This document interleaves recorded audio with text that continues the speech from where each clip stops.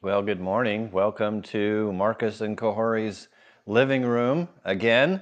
And today is Tuesday, March 23rd. We're just moving along through March. Where does time go? It just slips away because we're being so blessed by God. Time flies. Well, we have, I think, a very important truth today about wisdom. And actually, I'm going to follow this up for maybe a day or two with some similar thoughts. But today, the principle of wisdom is that wisdom is incomparably better than material wealth, yet often leads to financial stability. I want to say that again. Wisdom is incomparably better than material wealth, yet often leads to financial stability. Now, that has two parts, you might have noticed, right? That wisdom is better than wealth, but also that wisdom can lead or oftentimes leads to financial stability. Now, those are both very important truths, kind of smushed together. The problem is, so often people want to skip over the first part and just get the second part. That is, they want to get the money part. And we all want more money, right? And so you want to kind of skip over what is the most important part, which is that wisdom is incomparably better than material wealth. We want to skip that part oftentimes, and we just want to get to, well, how do I get the money, right? But that's exactly the wrong thing to do. That is entirely the wrong focus. And so I want to talk about that because when we start, and we will, with the story of Solomon, turn to 1 Kings chapter 3. 1 Kings chapter 3, in which God tells Solomon he can ask for whatever he wants, and so in a dream, and Solomon asks for wisdom, and then God gives him wisdom and wealth. All right, I want to look at that for a minute because it's very important to this discussion. So 1 Kings chapter 3, and just start off at verse 5, where it says, "At Gibeon the Lord appeared to Solomon during the night in a dream, and God said, 'Ask for whatever you want me to give you.'" And then jump down to verse, 7. Now, O Lord, you have made your servant king in place of my father David, but I am only a little child and do not know how to carry out my duties. Your servant is here among the people you have chosen, a great people, too numerous to count or number. So give your servant a discerning heart. That's wisdom. Give your servant a discerning heart to govern your people and to distinguish between right and wrong. For who is able to govern this great people of yours? The Lord was pleased that Solomon had asked for this. So God said to him, "Since you have asked for this," that is wisdom, "and not for long life or wealth for yourself, nor have asked for the death of your enemies, but for discernment in administering justice, I will do what you have asked. I will give you a wise and discerning heart, so that there will never have been anyone like you, nor will there ever be. Moreover, I will give you what you have not asked for, both riches and honor, so that in your lifetime you will have no equal among kings. And if you walk in my ways and obey my statutes and commands as David your father did, I will give you a long life." So God told Solomon he could ask for whatever he wants. He asked for wisdom. He asked for wisdom and not for long life and wealth. God gave him wisdom and long life and wealth, right? But it's a very important order to realize that Solomon was entirely focused at that moment, entirely focused on asking for wisdom and for seeking God's wisdom and for wanting to follow God. That was his entire focus at that moment. And so God blessed that. And he blessed that with the wisdom that Solomon wanted and with the material provisions that Solomon needed and with apparently long life. What's so interesting about this, and we'll see it not just today, and then as I speak about some of these things later in my devotions, and then also after Easter, I plan to preach a sermon series identifying some of the counterfeit lies that we hear preached about health and wealth.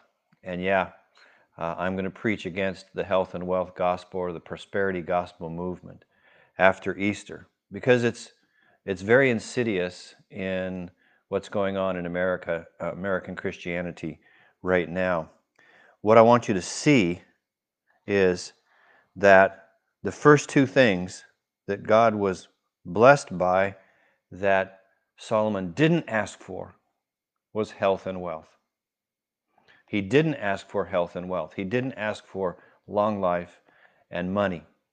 He didn't. And because of that, God blessed him. This is very important for us to see. And we have to be very careful when we're talking about this topic of money in relationship to our faith.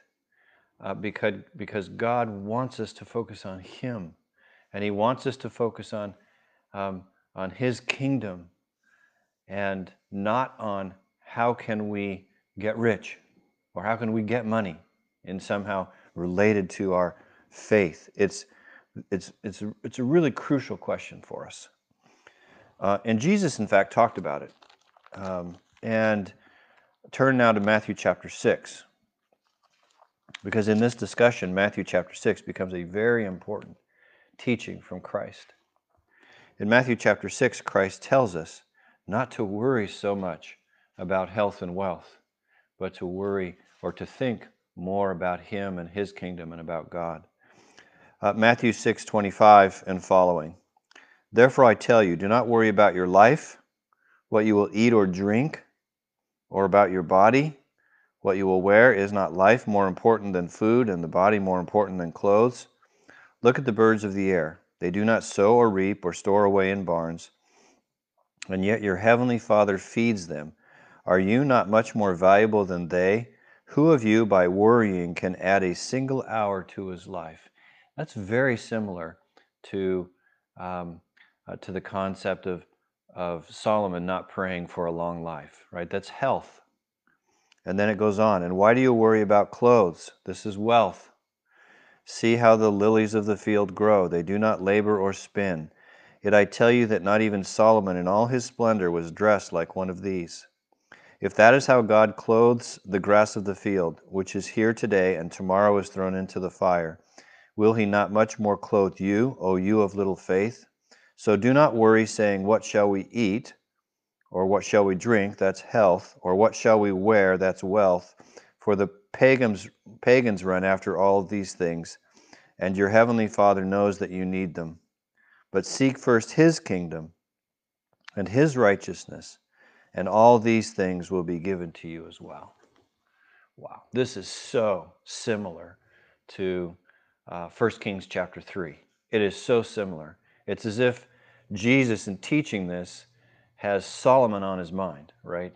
And don't focus so much. Don't focus first on health and wealth, but rather focus on God and His kingdom. Seek first His kingdom, His righteousness, and all these things, other things, right? The material things will be added unto you. Praise God.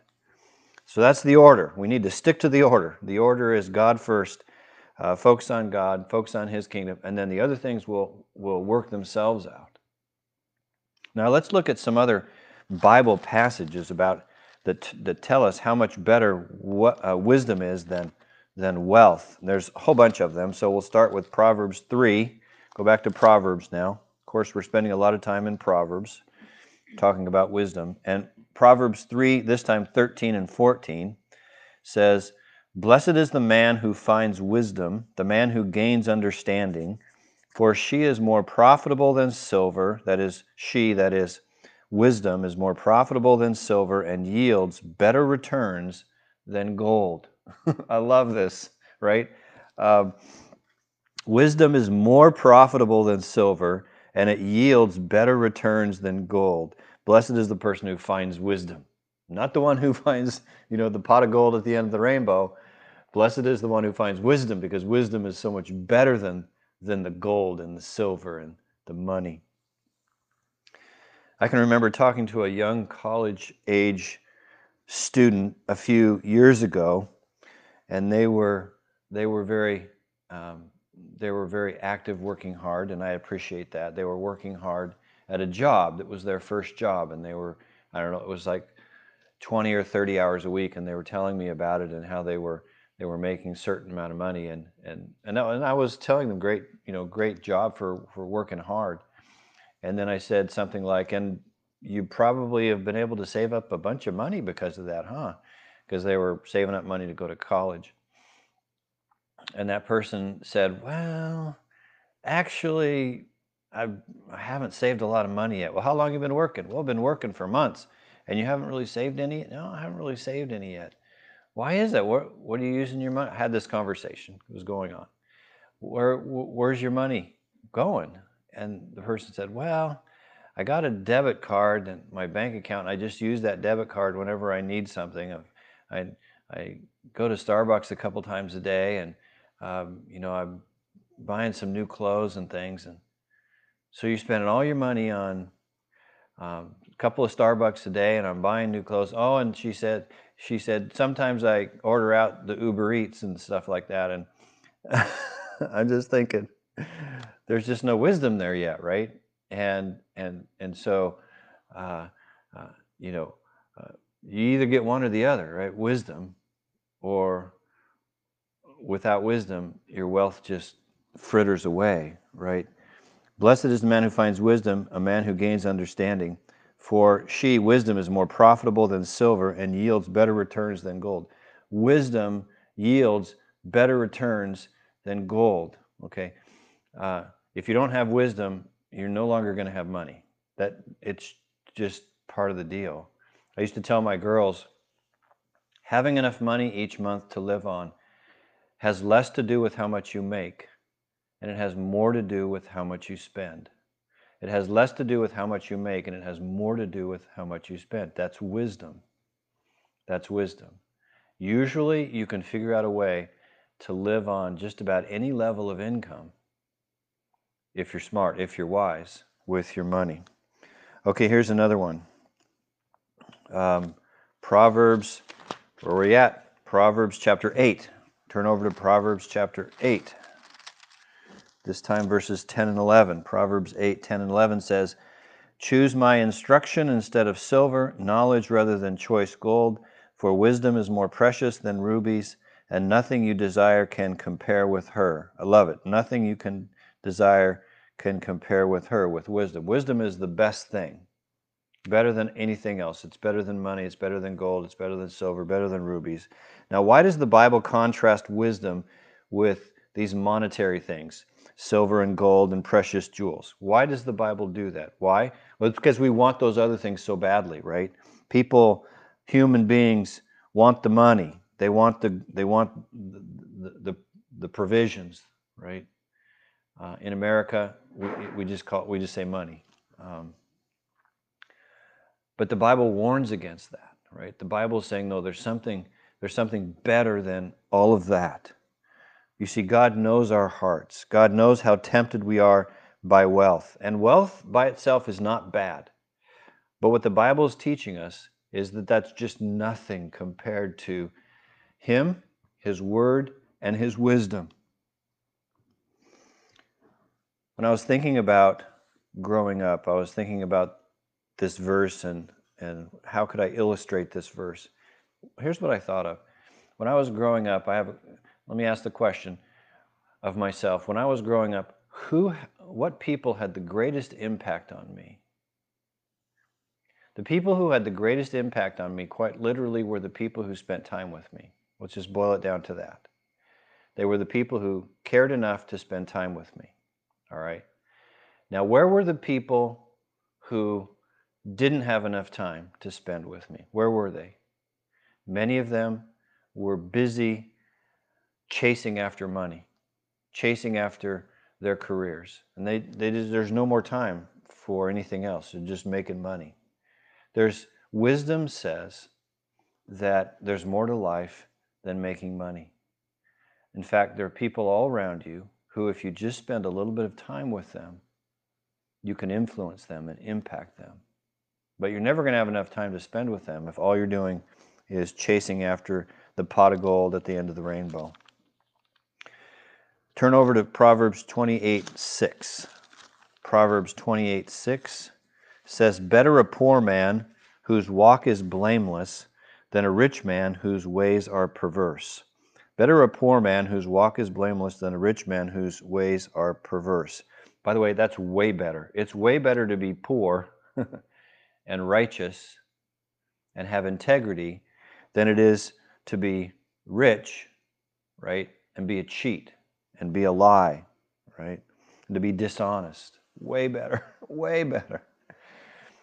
And the same kind of way, similarly, you could also say it's better to do a job you enjoy in life and live on less than to do a job you hate just to get ahead, just to make more and more money. I saw this play out at UPS, and it's not necessarily about dishonesty, but it's about people that I worked with who hated their jobs. I worked with managers, when I was a full-time manager especially, I worked with other full-time managers that had been at UPS for a very long time. And many of them hated what they were doing, and they would actually say that on a regular basis. But then they would say, "So why do you do it?" I would ask them, "Why do you do it?" And they would chuckle and they say, "Well, it's the golden handcuffs, you know. They were making too much money to leave it." And many of them were caught up in this trap, and they were coping with smoking and or drinking, bad lifestyles, unhealthy lifestyles. That's how they were coping. And in fact, a surprising number of people who were full-time managers at UPS for years and years and then retired, 60, early 60s, some even late 50s because they were making really good money, retired, had heart attacks right after they retired, a surprising number of them. And I don't know, was there a connection? It sure seemed like there was a connection. Why work a job you hate just to make a lot of money and then retire and die? Better, I think, to be wise and to choose an occupation that you enjoy and make less. Well, Proverbs 16:16 is one of these other verses showing that wisdom is better than money. Proverbs 16:16 says, "How much better to get wisdom than gold, to choose understanding rather than silver." What I want you to notice here is that wisdom is a choice. Choosing to have wisdom, it's a choice by the act of the will. I determined to seek God for wisdom in prayer. I determined to seek God for wisdom in Bible reading. I determined to seek God for wisdom by asking stronger Christians in my life questions, seeking wisdom. It's a choice. And I want to make that choice more often instead of choosing for money or provisions or anything else. I want to choose God and His wisdom. Now let's go back to Proverbs chapter 3 again, this time verses 9 and 10. Now, I want to kind of come full circle on this and talk for one more minute on the confusion. Proverbs 3, 9, and 10 says this, "Honor the Lord with your wealth, with the first fruits of all your crops. Then your barns will be filled to overflowing, and your vats will brim over with new wine." This is a very tempting verse, I think, to misunderstand. And I want to address it just briefly. Because I think some Christians are taking this too much as tit for tat. If I give God my tithe, He will make me rich. If I give God, and by the way, giving the tithe, the first fruits of your crops, is a super important thing to do. It's a super wise thing to do. Don't be a fool and withhold from God the full tithe, as we learn in the book of Malachi. But we also need to be very careful because this is a proverb. Proverbs are proverbs. Proverbs in the book of Proverbs are proverbial promises. that usually come true, but there's no necessary requirement. There's no obligation for God here to make a person wealthy because they give a tithe. This proverb, this proverbial truth, doesn't obligate God to make you rich. It's a proverb, as I've been teaching. It's a truth, as I've been teaching, that if we focus on God, we dedicate ourselves to God. First Kings chapter 3, Solomon, Jesus teaches the same thing in Matthew 6:33, that if I seek first His kingdom and His righteousness, then all these material things will be taken care of. That's true. Okay. But when it comes to God's blessing and how He takes care of me, there's no obligation on God's part to make me rich. Okay? We need to understand that very clearly. This is a proverb in Proverbs 3, 9, and 10. Yes, if I'm wise, if I seek God with my whole heart, He will take care of me. He will take care of my material needs, but there's no promise that He's going to make me rich. No health and wealth, prosperity, gospel promise. In fact, Philippians chapter 4, verse 19 says, "And my God will meet all your needs according to His glorious riches in Christ Jesus." Now, the glorious riches in Christ Jesus are far more than money. God can bless me with 100 different things that don't include money. He can give me spiritual strength, and I hope that He will every day. He can give me purpose in life, and I hope that He will every day. He can give me integrity of character. He can give me love. He can give me assurance, etc. It's all the fruit of the Spirit. Those are all ways in which God can bless me that don't include money, right? He will meet all of my needs according to His riches in Christ Jesus. Amen? So, let us be very careful with a verse like Proverbs 3, 9, and 10, not to somehow set up a belief that God is obligated to make me rich because I honor Him. He's not obligated. And I'll talk more about that over time.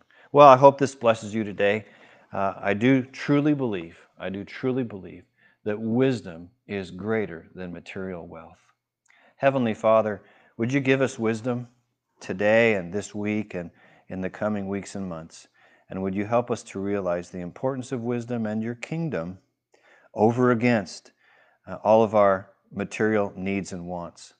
Lord, we thank you for taking care of us with provisions. But Lord, we know you're not obligated to make us rich. Dear Heavenly Father, because we are rich in Christ Jesus, that's your promise.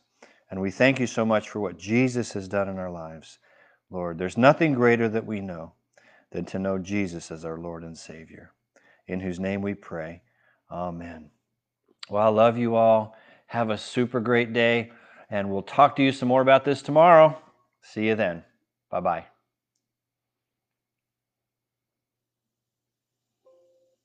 Press the other first. Close.